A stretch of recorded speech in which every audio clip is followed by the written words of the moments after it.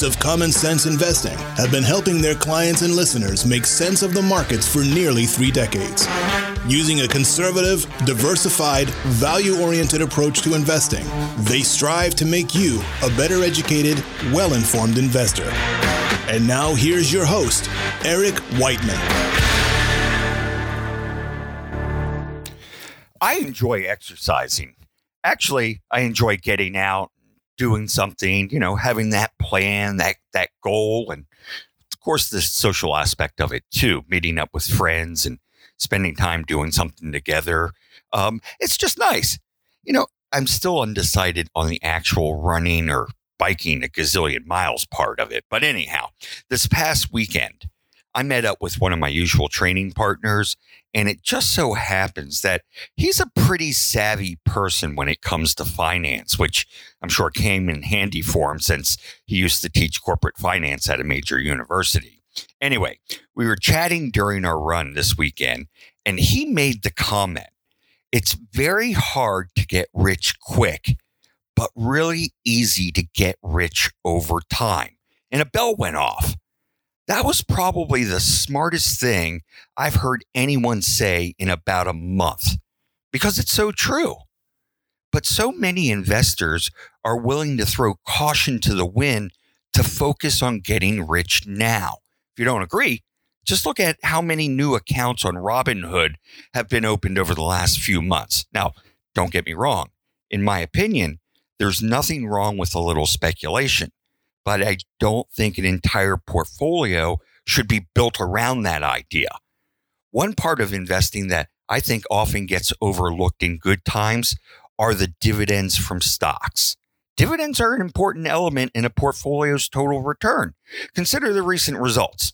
2015, the S&P delivered a total return of 1.4%. That's including dividends. But if you strip that out, excluding dividends, the market was negative for the year, down 0.7%. 2016, 2017, well, capital gains were a little easier to come by, but the dividends still contributed about 15 to 20% of investors' total returns. And then in 2018, when the Fed started raising interest rates and most indices were down, well, dividends cushioned the blow. Longer term, meaning between 1930 and 2012, dividend income accounted for 42% of the total return for the S&P 500. That's according to one of the big brokerage firms. That's a hefty number. So I do think it's important to pay attention to the dividend. It plays a big role in overall long-term returns. And that's not to say I would go out and chase yield either. Go out and buy those stocks paying a big honking payout, those 8%ers. From my experience, when a stock is paying north of 7 or 8% in a dividend, it usually means that the company is struggling and the dividend could be in question. By the way, I'm not a fan of MLPs either, but that's for another day. The stocks I prefer are the ones that are paying something more like a 2% dividend, but also has growing earnings. That way, management has the ability to increase the dividend over time.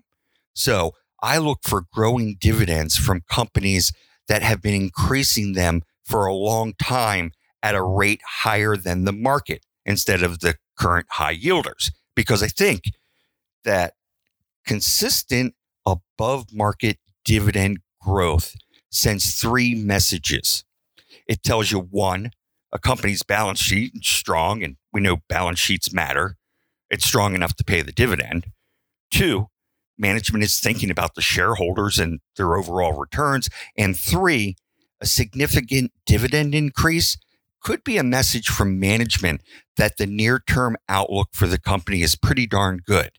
The old go-tos, the utilities and the REITs, the real estate investment trust, well, they're more income proxies. So those aren't really what I'm talking about today. And I'm not a big fan of either of them at this point in the cycle. Again, like the MLPs, that's for another day. Today, we're talking about the dividend payers like Merck, symbol MRK. The drug stocks have typically been viewed as the safer type stocks that pay a nice dividend. If you want a growth alternative, well, then you'd buy the biotechs, right? With Merck, and I think I talked about them last week too. With Merck, they're trading about $78 a share, and it's paying a 3.1% dividend. That's pretty darn good. It's way above the market average of 1.7%.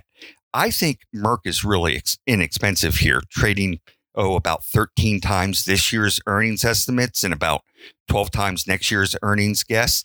It really hasn't been this cheap since the late 90s, early 2000s. But back then, honestly, they deserved to be cheap because they really didn't have much in their pipeline. Now I think they do. Has a rock solid balance sheet, which has allowed them to increase that dividend at a healthy rate over the last few years. And I think that dividend is pretty well covered too. The one thing that you probably want to look at when you do your own research, and you always have to do your own research, is look at the dividends compared to the net profits. In the case of Merck, they're paying out a little over 40% of their net profits in the form of dividends. And that's about the kind of number I want to see. Every once in a while, you'll see a company paying out more in a dividend than what they make. And that probably is something that you want to take notice of. Keep your eye on. 40%, I'm comfortable with. Now, let me also say, when I'm talking about these stocks here, you have to assume that I own them, and we own them for our clients, or I own them for our clients. So Merck is one. But if you don't want Merck, well, how about some Johnson & Johnson, some J&J? Not as inexpensive as Merck, but J&J is what I'd consider the gold standard of the group. And you should pay a little bit more for the gold standard, right? Johnson & Johnson's dividend is coming in right around 2.75%. Again, well above the market average of about 1.7%. And they've been growing it. Over the last 10 years, they've increased their dividend by 10% per year on average. That means it doubles every 7 years, just about.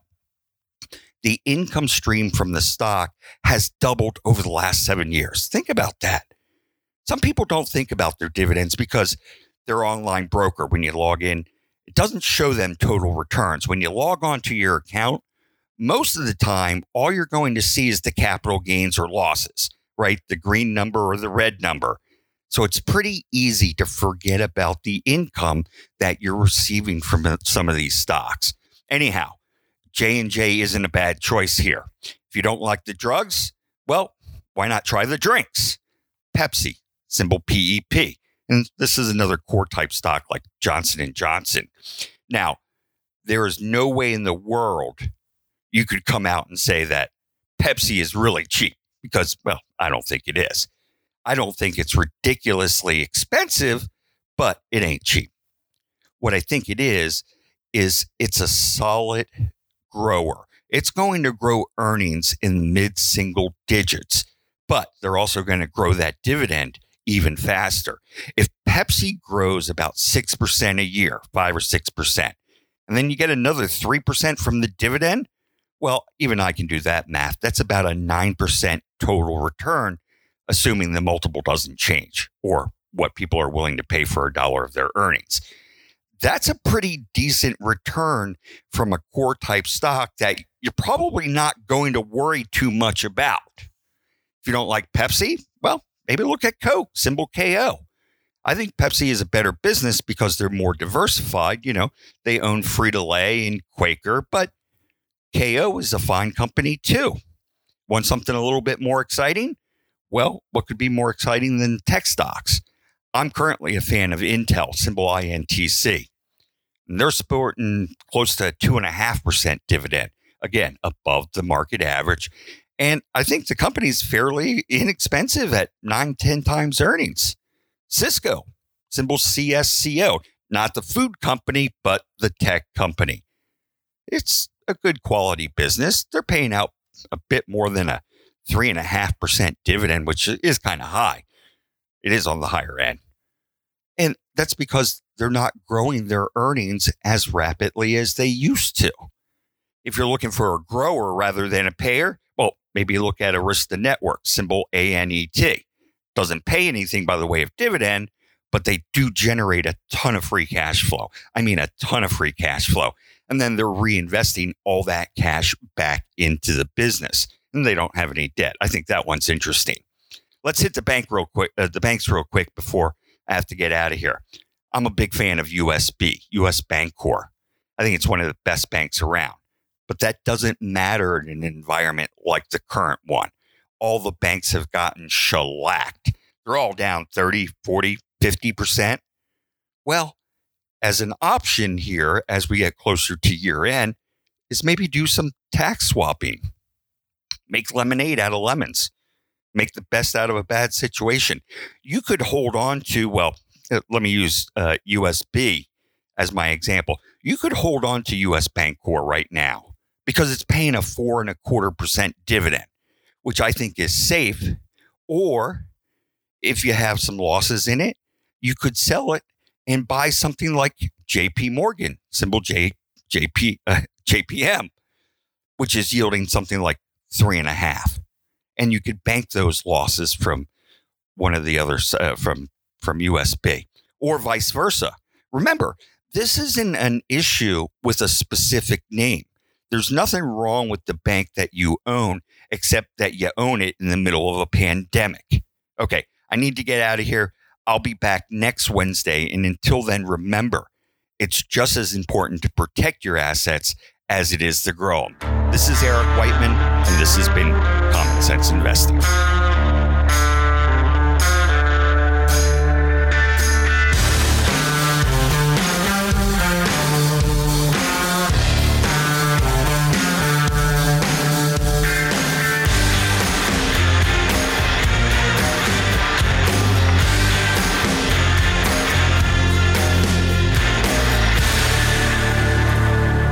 The opinions expressed during this podcast are those of the hosts and may not necessarily be those of XML Financial Group. Information provided should not be construed as personalized investment advice or a solicitation to buy or sell any security or engage in a particular investment strategy. You should consult your personal financial advisor before investing to make sure an investment is appropriate for your situation. Furthermore, this information is not intended to be a substitute for specific individualized tax or legal advice. We suggest that you discuss your specific situation with a qualified tax or legal advisor. Investing strategies such as asset allocation, diversification, or rebalancing do not assure or guarantee better performance and cannot eliminate the risk of investment losses. There are no guarantees that a portfolio employing these or any other strategy will outperform a portfolio that does not engage in such strategies. XML Financial LLC is an independent registered investment advisor.